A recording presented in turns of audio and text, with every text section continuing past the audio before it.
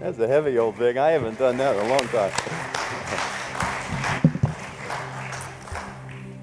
I was just thinking as we've been looking at the book of Acts, and last week Naomi Tepper actually shared the word as our director of missions and our kind of coordinator of small groups, and just did an amazing job, in my opinion. And one of the things that struck me from what she was saying is that we need to remember from whence we've come, and that really is probably something that's important for all of us to do. Remember where we've come, because God wants to use us. You see, Jesus, in fact, didn't come to show us what he could do. Jesus came to show us what we could do when he's living his life in us and through us. Hello? And sometimes the church thinks that Jesus came so we could see what he could do. And when Jesus then does something, we sit back and go, whoa, that's awesome, man, go Jesus. Not recognizing that Jesus is calling us to do the very things that he did. Not because of what we have or intrinsically in ourselves, but because the King has come and birthed a new community. And what that new community is defined specifically by those people who have been captivated by what we just sung about, and that is the fire of God. Which brings me then back to my purpose this morning, is to do really, to declare this new community, this revival community. And that's really what God is building, a community of people that are revived out of their deadness, resurrected into new life, so that people then could be empowered by the Spirit to live out the life of Jesus where he's called us to walk. It's not about joining up. It's not about like becoming part of the fraternity. We are fraternal. We are sororital. We're brothers and sisters in Jesus, but that's not the end. You see, the end is to put Jesus on display so that those people out there will see how much God loves them, and he shows off often through the likes of even us. Well, what I want to do this morning is to summarize just a little bit of Acts chapter 2 and look at some of the dimensions of that community that was birthed, and then look at a couple of specific characteristics of that community, and then I'm going to try to make some application and do all of that in a timely fashion so y'all don't get bored and want to throw me out. Okay, so last week Naomi read and we looked at Acts chapter 2, the coming of the Spirit. That's where the cloven tongues of fire fell, and the Spirit of God was actually imparted to individuals. Somebody say, yeah, that's right. The Spirit of God was imparted to individuals, and the New Testament church, if you will, was birthed on that day. Now, God's always had his people, to be sure, but the New Testament community was born on that day. Let me summarize just a couple of things. The day of Pentecost had finally come. Verse 1 of chapter 2 of Acts. The day of Pentecost had come, the day God came down and invaded their lives. This is radical stuff, by the way. And if we are too customary, if we're too you know what I'm saying? If the scriptures become so commonplace that they lose their awe, then we're at the place of losing the impact, the immediacy of what the Spirit of God is doing, not just then, but doing today in our lives. So the Spirit of God came down, invaded the lives of people, and the disciples of Jesus, we're told, were together in one place. And you remember the scriptures. I'm just reviewing. Suddenly, in their being together, waiting upon Him, the Holy Spirit came upon all of the believers, and they were all filled with the Holy Spirit.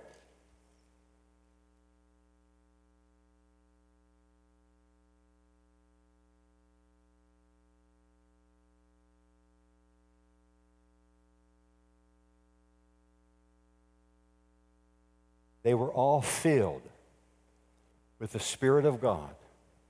And there appeared like tongues of fire that sat, as it were, on all of them.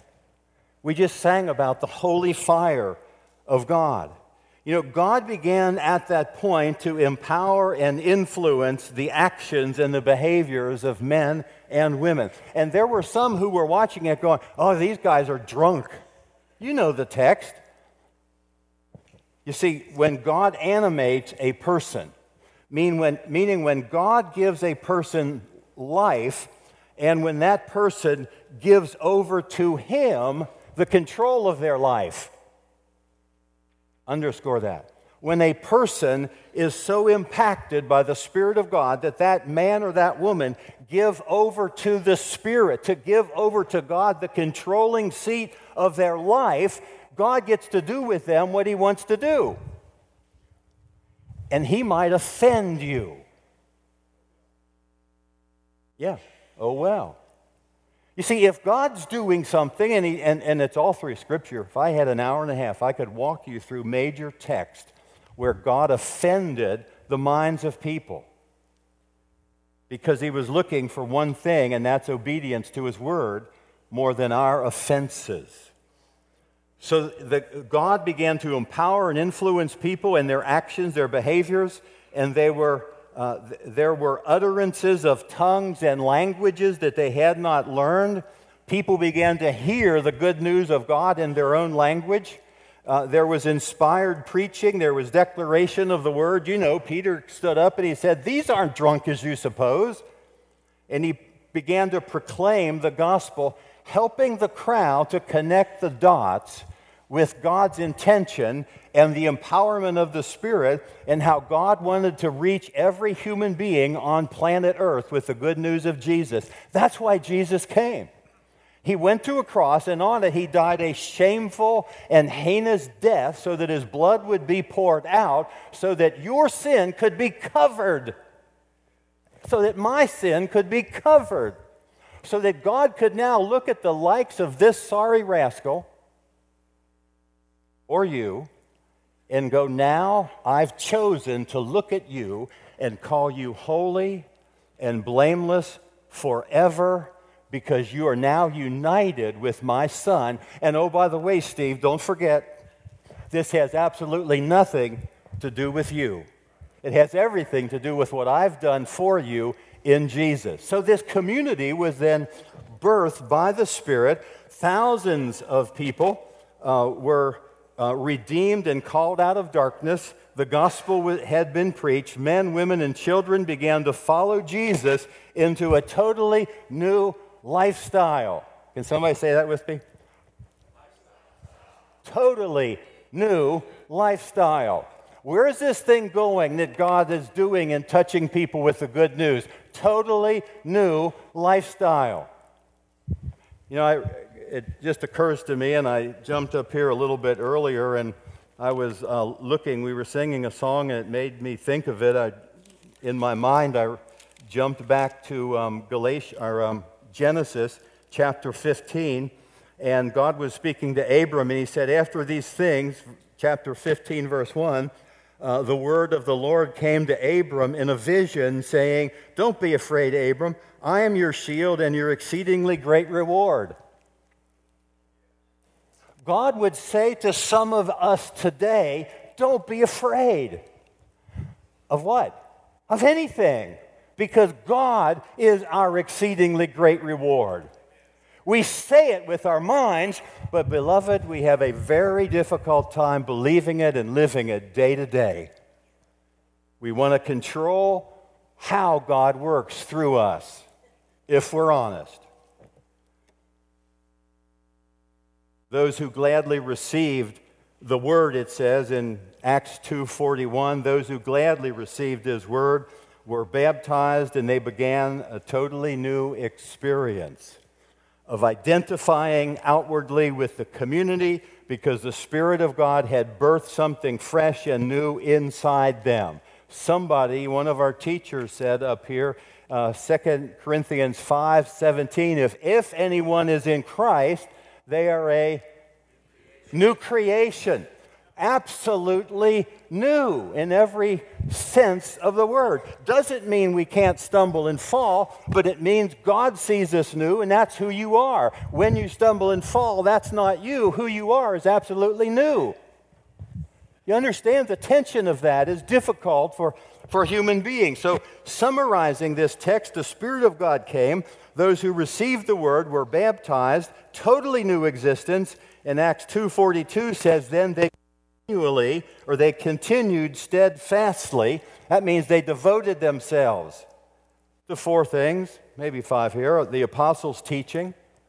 They were taught in the word because the word is the instruction book. They were taught in the apostles' teaching. They had fellowship one with another. They broke bread with one another. That means they hung out and they ate together, and they devoted themselves to prayer. And verse 46 says they continued then daily. So they continued steadfastly, devoting themselves to certain things. And then a couple of verses later, it says that not only did they devote themselves or constantly or continually or steadfastly, but 46 says they continued daily in one accord in the temple and house to house, praising God and having favor with all the people. Now, I want to just pause and say, what are some of the characteristics of this new community? Because that gives us definition of who we are. You see, if God touches a people in any age and invades their life and begins to take up residence, making us his habitation, God doesn't change, though the days might change. The seasons might change, but God doesn't change. And God desires to have a people whose hearts are captivated with who he is. Now, let's notice a couple of these characteristics as I want to give two characteristics and then make some applications of this new community. The first characteristic is that this revived new community gave their lives to prayer.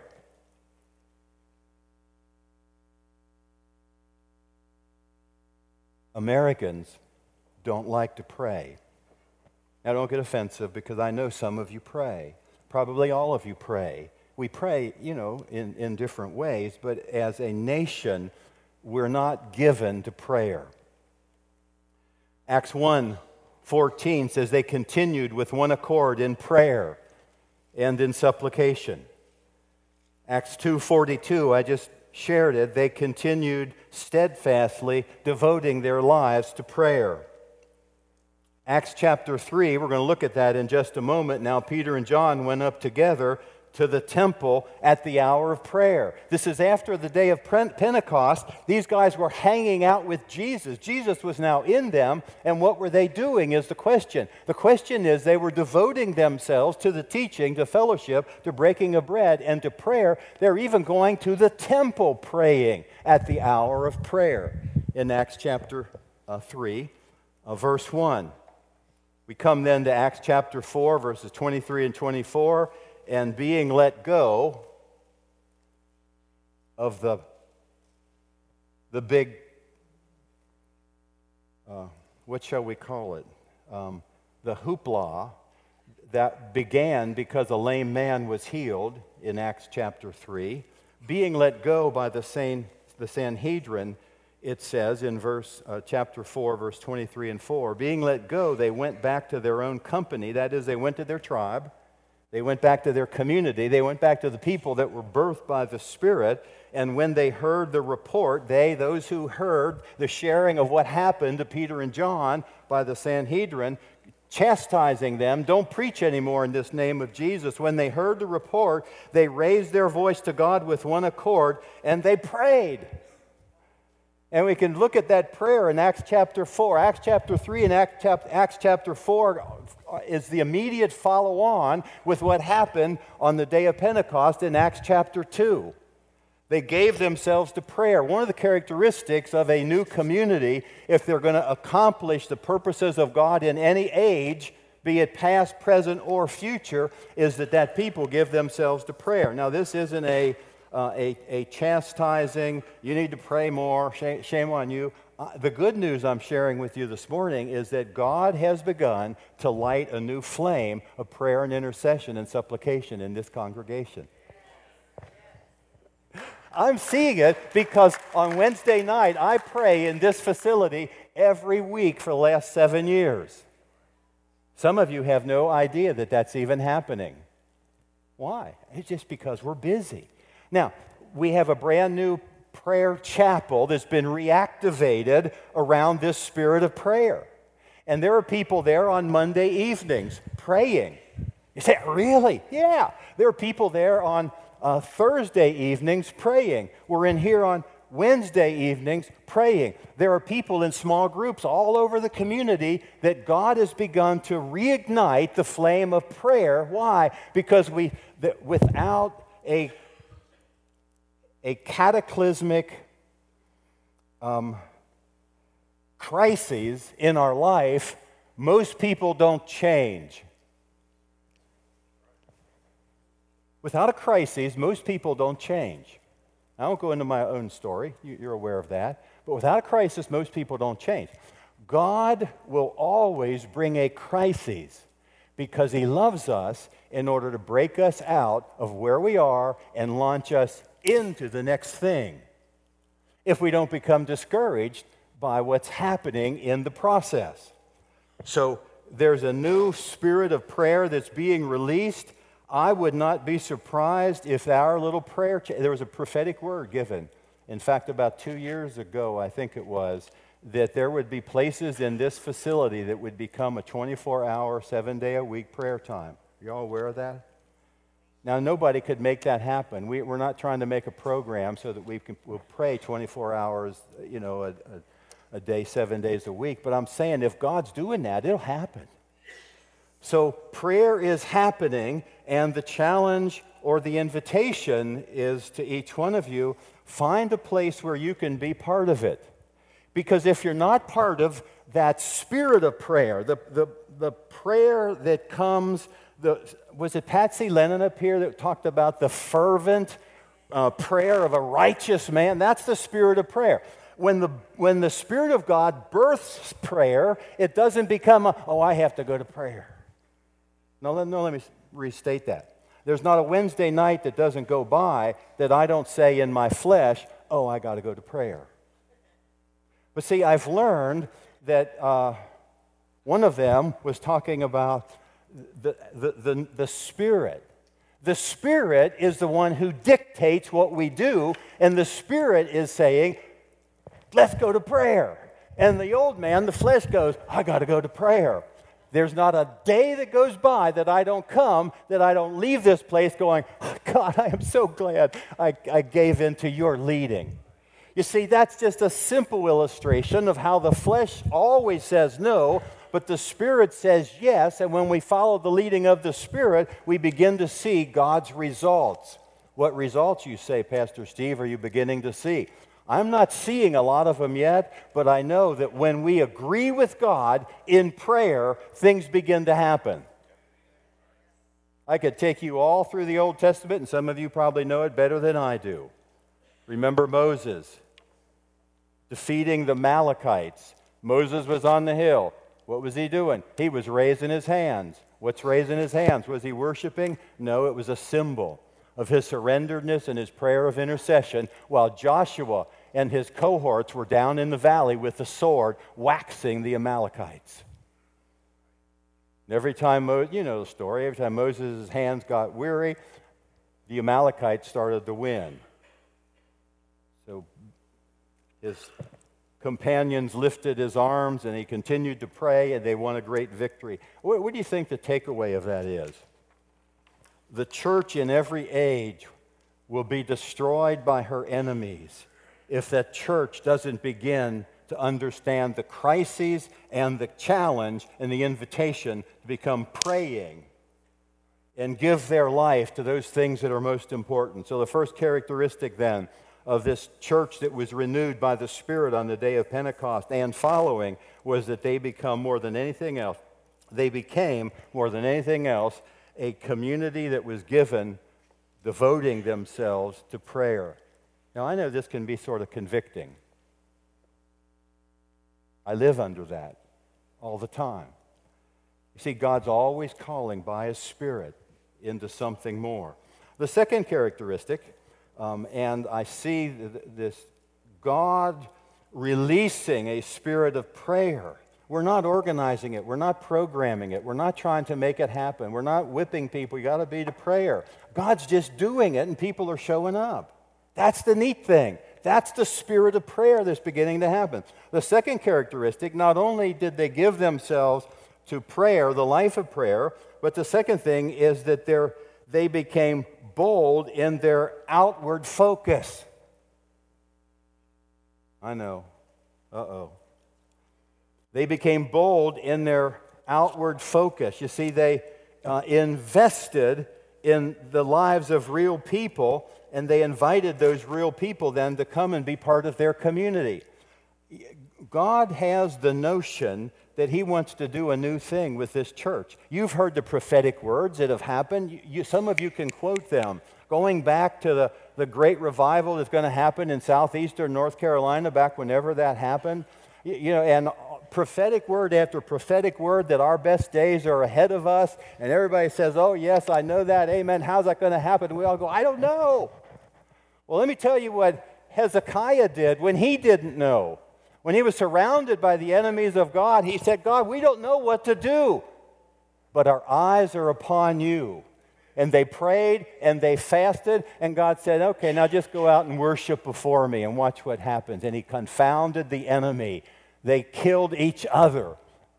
You say, see, we try to figure out what God wants to do, and all God wants us to do is to obey Him. So let's look at verse 1, and let me begin to land this plane. Verse 1 of chapter 3. Now, this was after the day of Pentecost, and it says, now Peter and John went up together to the temple at the hour of prayer, which was the 9th hour, which was, I think, 3 a.m. in the afternoon. They were just going up to pray. It was the dailiness of their lives. They weren't trying to do anything.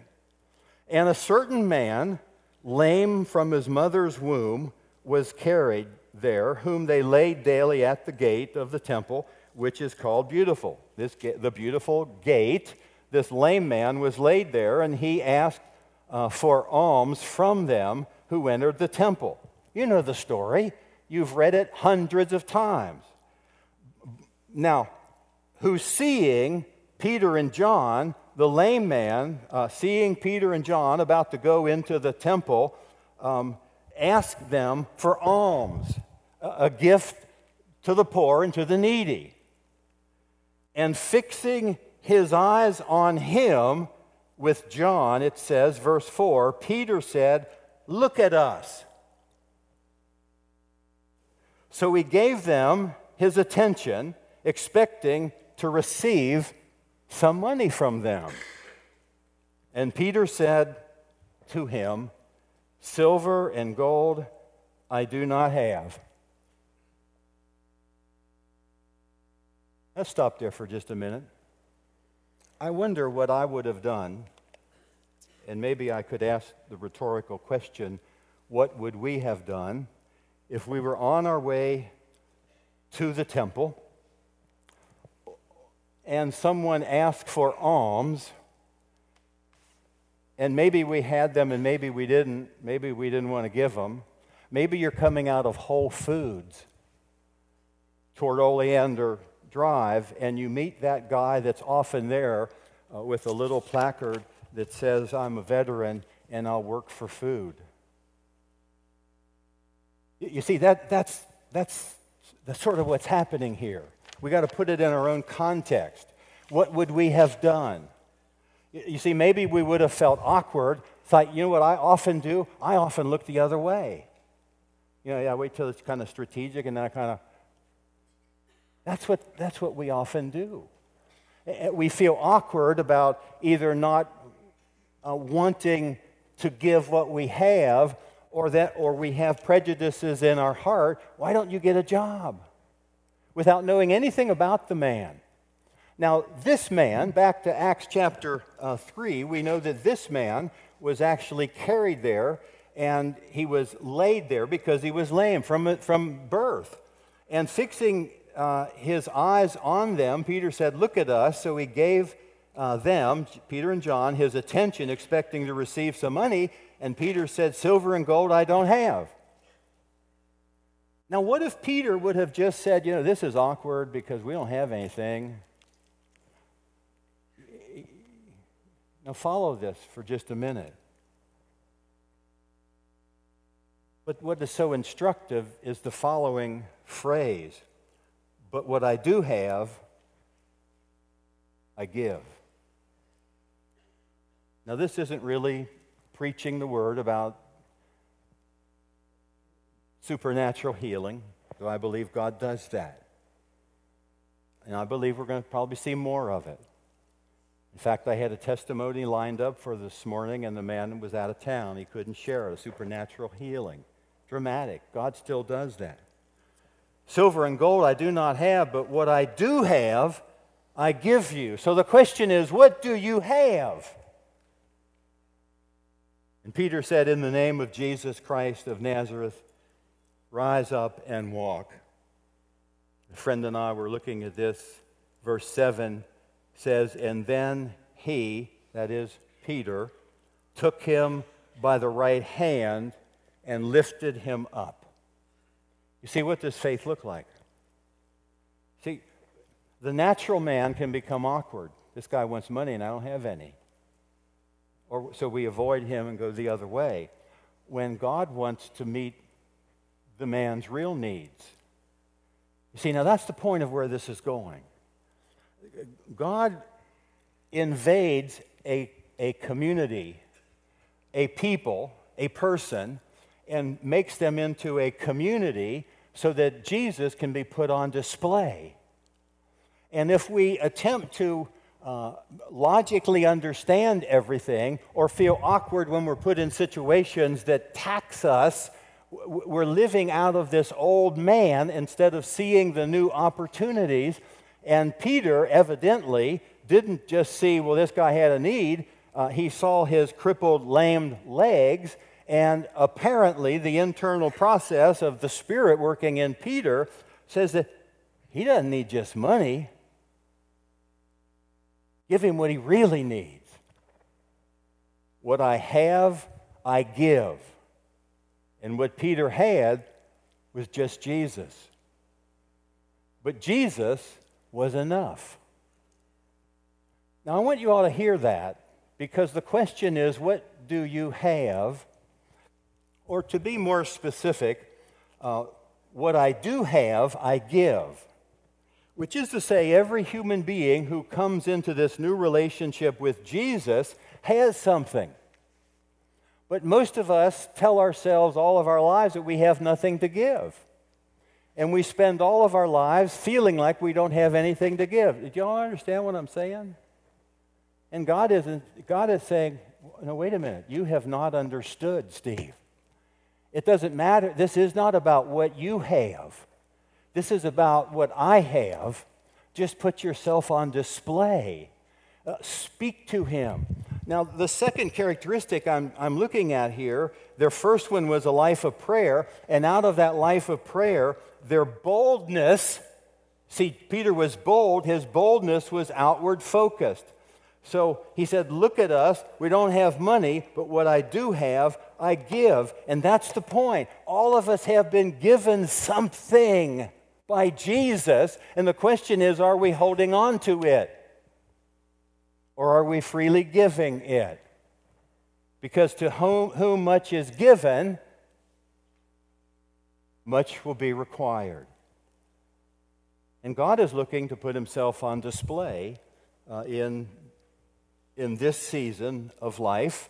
He's looking to put himself on display. It's never about what Jesus can do. It's always about what I can do when Jesus works in me. You see how it's a little switch there? It's not just looking at Jesus and saying, oh, Jesus can heal anybody. No, it's God wants me to do what Jesus did, and that because it's him working in us. So what I have, I give. They took him by the right hand, and up he came. Now, it's the boldness of looking beyond ourselves that's the second characteristic of this church that's renewed. Now, there was a big... I called it a hoopla. There was a big stirring in the community in Acts chapter 4. Peter began to preach to those, in Acts chapter 3, about this Jesus, and the times of refreshing were coming, and it was all of the prophets, verse 24 and 25 of chapter 3, all of the prophets pointed to this time. That God would turn away the curse and bless a people. And as they were speaking, verse 1 of chapter 4, the priests and the captains of the temple and the Sadducees came together, and they were greatly disturbed because these common fishermen were teaching people and taught them and were preaching Jesus and the resurrection from the dead. So there was a big stirring in the community, and the way it ended up, let me just summarize it. Ultimately, they put Peter and John in prison because it was late. It was 3 o'clock when this happened, going into the temple. They put them in the slammer overnight. They just didn't want to deal with it before they went home and ate their dinner and went to bed. So the next morning, verse 18, chapter 4, they called them and commanded them not to speak or to teach anymore in the name of Jesus. You remember, Peter said, well, whether it's right for us in the sight of God or not, what matters to us is we're going to listen to God. And they chastised them sorely, and they commanded them no longer to preach in that name. But if you look at verse 13, it says, now when they saw the boldness of Peter and John, you see a church that prays, and now the second characteristic is a church that's bold and outwardly focused. When they saw the boldness of Peter and John, they perceived that they were uneducated and untrained men, and they marveled within themselves when they realized that they had been with Jesus. What has God given to you that he wants you to give away? What I do have, I give, is the phrase. Well, we could look at a number of texts, and toward the end of that chapter, how it ended, and they went back and they prayed fervently. Verse 22, being let go, they went back to their company and they cried out. And they quoted, I think it was Psalm 2, why do the nations rage? Why do the kings of the earth plot against the anointed? And they cried out and they said, verse 29, now look, Lord, in prayer, that look on their threats and grant to your servant that with all boldness they may speak your word and stretch out your hand to heal, that signs and wonders may be done through the holy name of Jesus. And when they had prayed, the place where they were assembled was shaken. You see, there's something about fervently seeking God in prayer and wholeheartedly asking him for boldness so that we might be willing to give what's been given to us.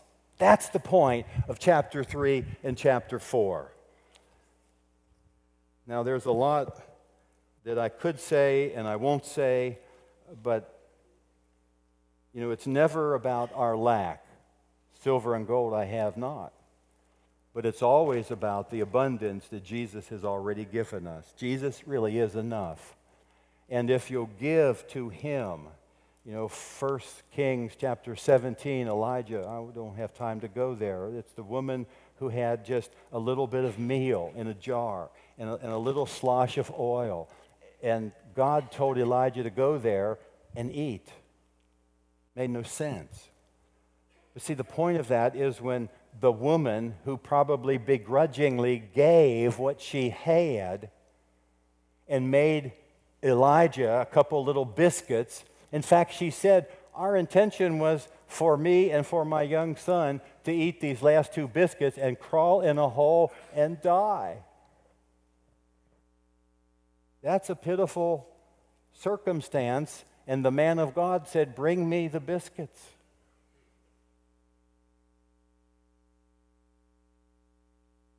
We wouldn't have done that. But the principle there is that the woman gave what she had, a handful of meal and a slosh of oil, and fixed the 2 biscuits and gave them to Elijah. And now Elijah didn't know the whole picture. God just said, go to this town and I'm going to feed you. There's a widow there. But after he ate the biscuits, in the presence of the starving woman and her son, oh, man, these biscuits are so good. And then he said, oh, now go make some for yourself. But we already gave the meal and the oil. Oh, just go make some for yourself. So she went back, and lo and behold, she got into the jar, and she got out more grain, more flour, and into the jug and poured out more oil. And it says every time she went back to the flour, there was an unlimited supply of flour and oil. Now, why is that so? It's because the economy of God only works when you give what you have.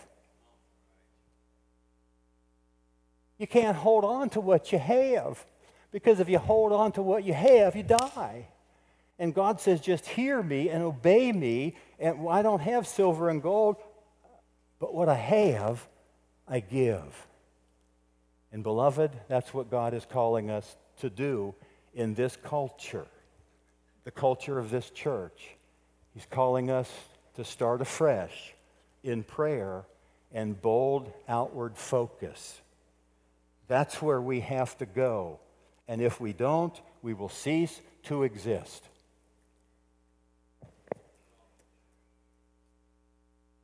See, what is the mission of Jesus? And I'm ending here in a couple minutes.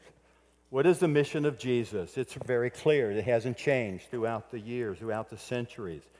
Luke 19, 9 and 10 say this: the Son of Man came to seek and to save that which was lost. That's the mission.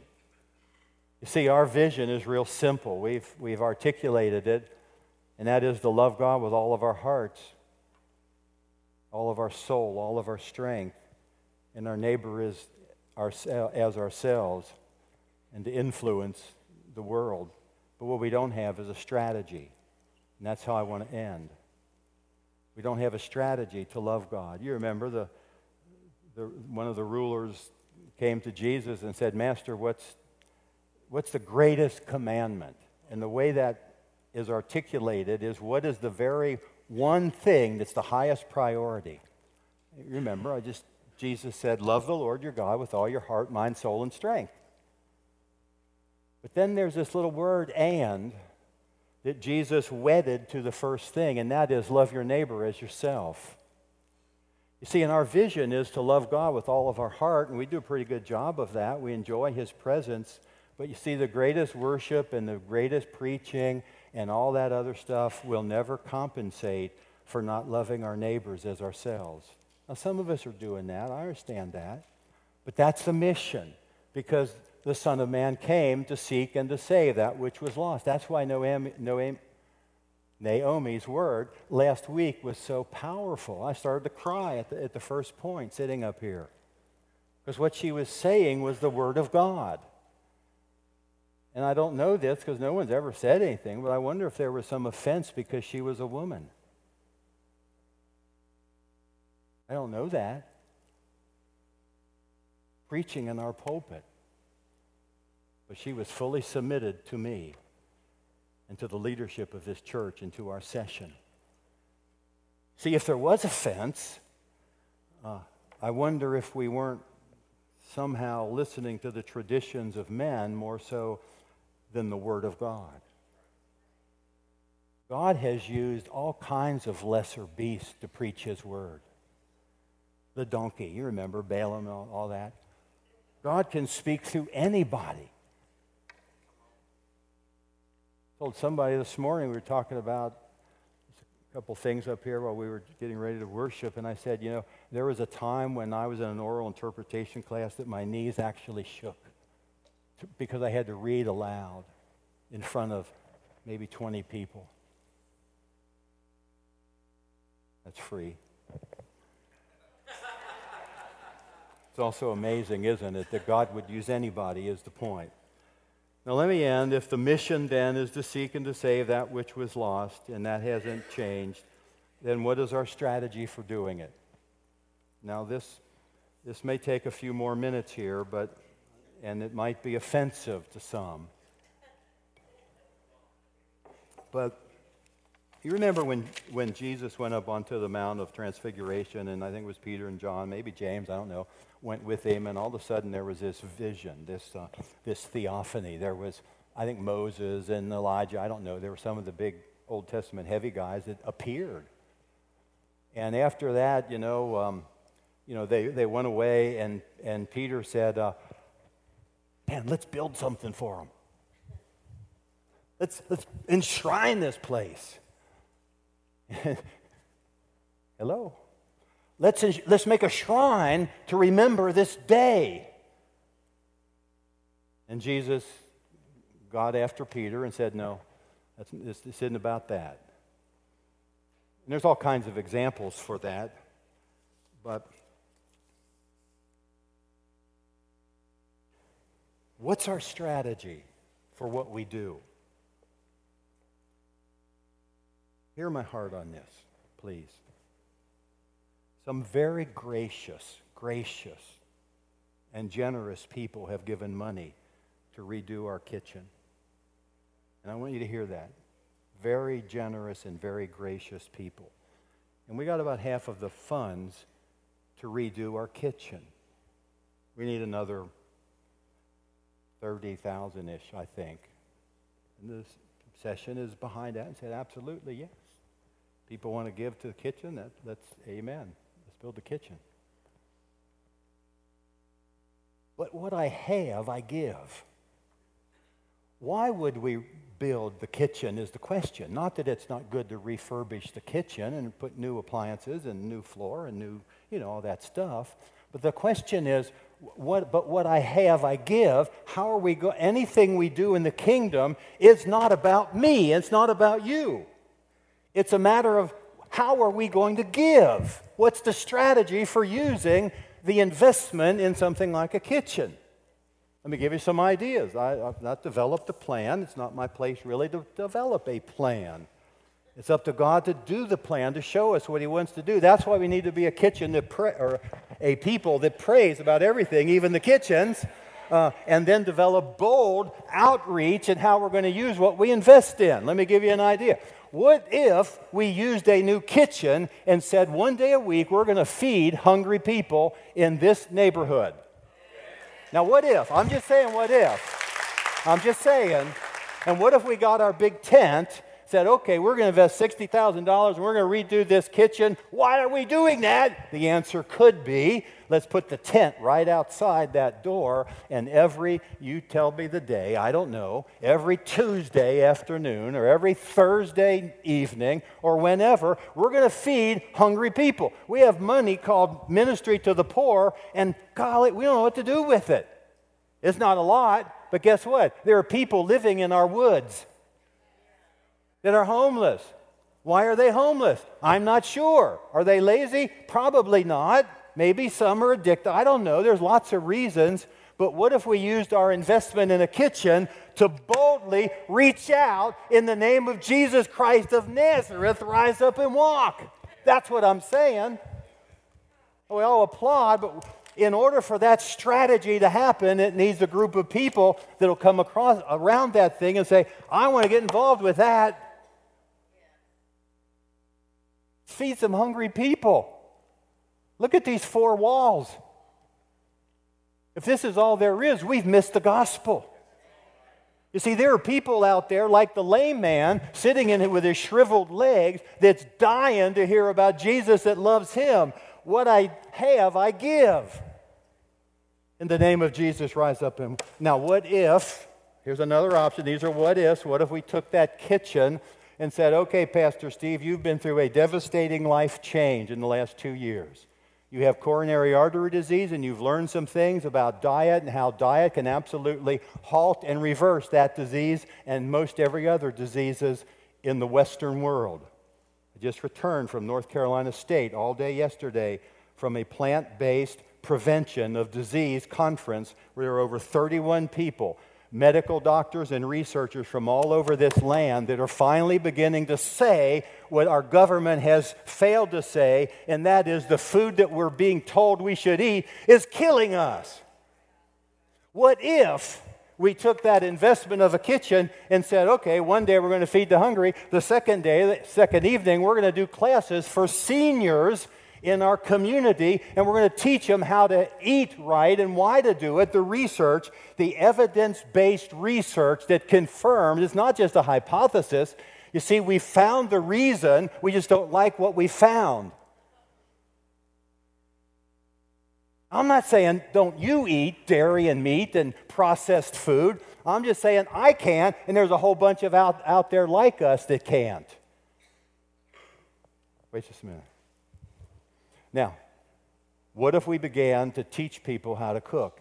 I'm talking about utilizing the kitchen to do classes either here and invited the neighbors and go to the senior center, invited them. What if we began to use our investment of $60,000, that's the point, in putting in a new kitchen and used it, A, to feed the hungry, and B, to teach people how to eat right so they wouldn't get coronary artery disease, where they wouldn't die from type 2 diabetes, so that hypertension wouldn't destroy them and pop their eyeballs out. You see, those are the diseases, along with cancer, that you and I have because of what we're eating. I didn't want to go on that route. But you see, the point is that what's our strategy for doing anything? We have a children's ministry. Well, I'm just bearing everything. We have little kids back in a double-wide trailer. Now, you may not even know that because we have a big activity center and a big gym back there. But our children's ministry, many of them are in a double-wide trailer. They are in a double-wide trailer. And there are young couples who come here and they hear, just, through the grapevine, how we spend money. Oh, we're going to renew the kitchen, or take my shoes off so I don't step on too many toes here. There are some people that want to give money, again, like to the kitchen, for a columbarium. Now, what that is, a place where when people die, and I just lost my mom, you know that, where there would be interred, their ashes would be interred.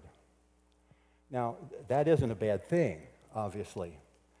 But I do remember that Jesus said, let the dead bury the dead, you come follow me. I do remember that. Now what I'm saying is, what if we took those funds, this is just a what if, just saying, what if we took those funds and allocated them to building a new wing for our children's ministry that would attract young families and young couples, that would say to them, hey, children are a priority here. You see, what we're talking about is this is visionary kind of stuff. Now, some of you might say, oh, man,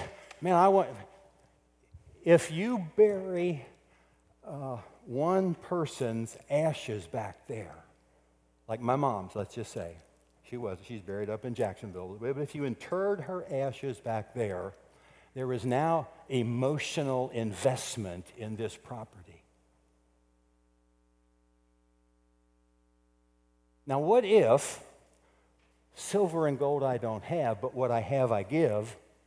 What if God down the road says, sell this facility? Just saying, what if? Oh, well, God would never do that. No, he's God. You see, he gets to control the shots. It's about, why do you say, Lord, Lord, and not do what I say? You see, God can do that. But all of a sudden now there's emotional investment to where these people that we loved.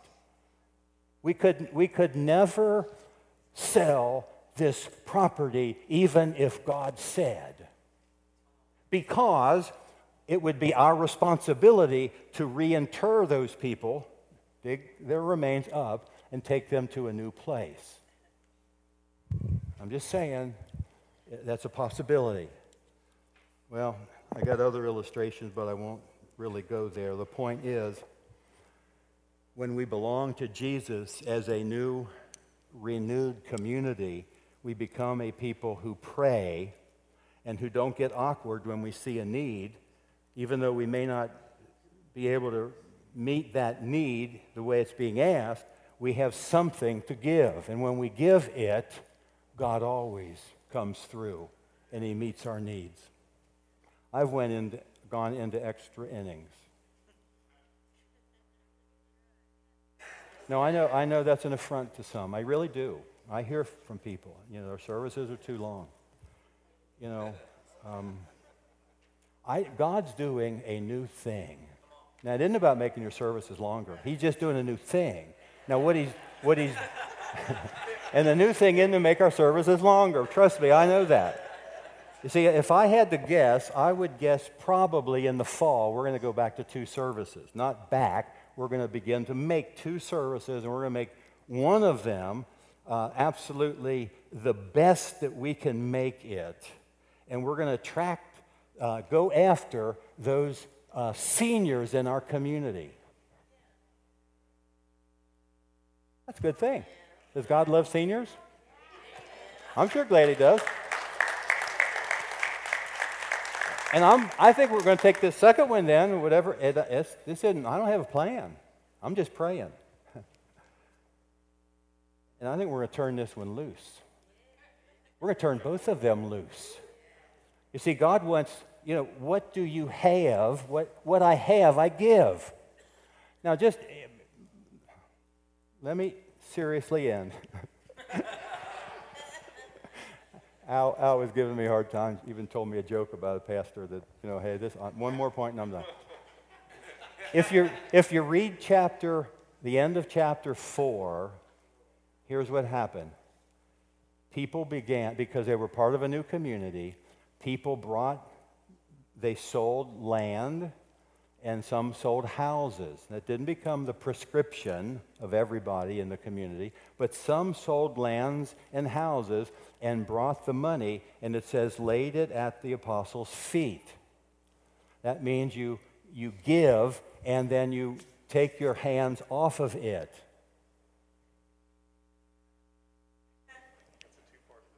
That's a two-part thing. You give and then you release. I write my check every month. You won't see it put in the plate because we give monthly. It's just the way we've done it. Big whoop. Well, because God's called us to do it. He's called you to do it. You give. You can make requests, but you lay it at the feet of the leadership. You see, we just sang about trusting Jesus. How do you trust Jesus? You trust him in the likes of human men and women who've been called to leadership. Will we make mistakes? Yes. That's why we're a community that must pray. Will we do wrong things occasionally? Yes. But we have to be a community that's focused boldly toward those who are outside. Mike Escalante, where are you? Come up here, sir, real fast. Bring with you Dale and Ray. You have about 1 minute to share this testimony of Dalen. What an amazing man this guy is. Real fast, Michael, if you can. He's a nice guy. But he's had two major things. Friday, we put to rest the remains of a lady that he was very much in love with. And the other thing is that he was baptized. And I want to tell you that God is good. Dalen was homeless. I'm not sure where he was living. I didn't get that part, but he was hit by a Ford F-100, or 150, I think it was, broadside. And he was taken to the hospital, dead on arrival. The Lord brought him back. And he's standing here. And he says, I want to be baptized. And this didn't happen within a week, but, recently. But we had the opportunity for a baptism last week. It was Monday, wasn't it? Sir.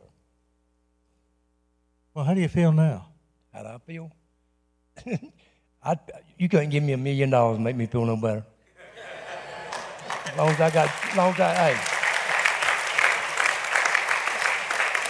I got Jesus Christ in my life, look here, that can't nothing. No money, no riches, nothing by his love for me. I'm his. Heart, soul, and body, I belong to Jesus Christ.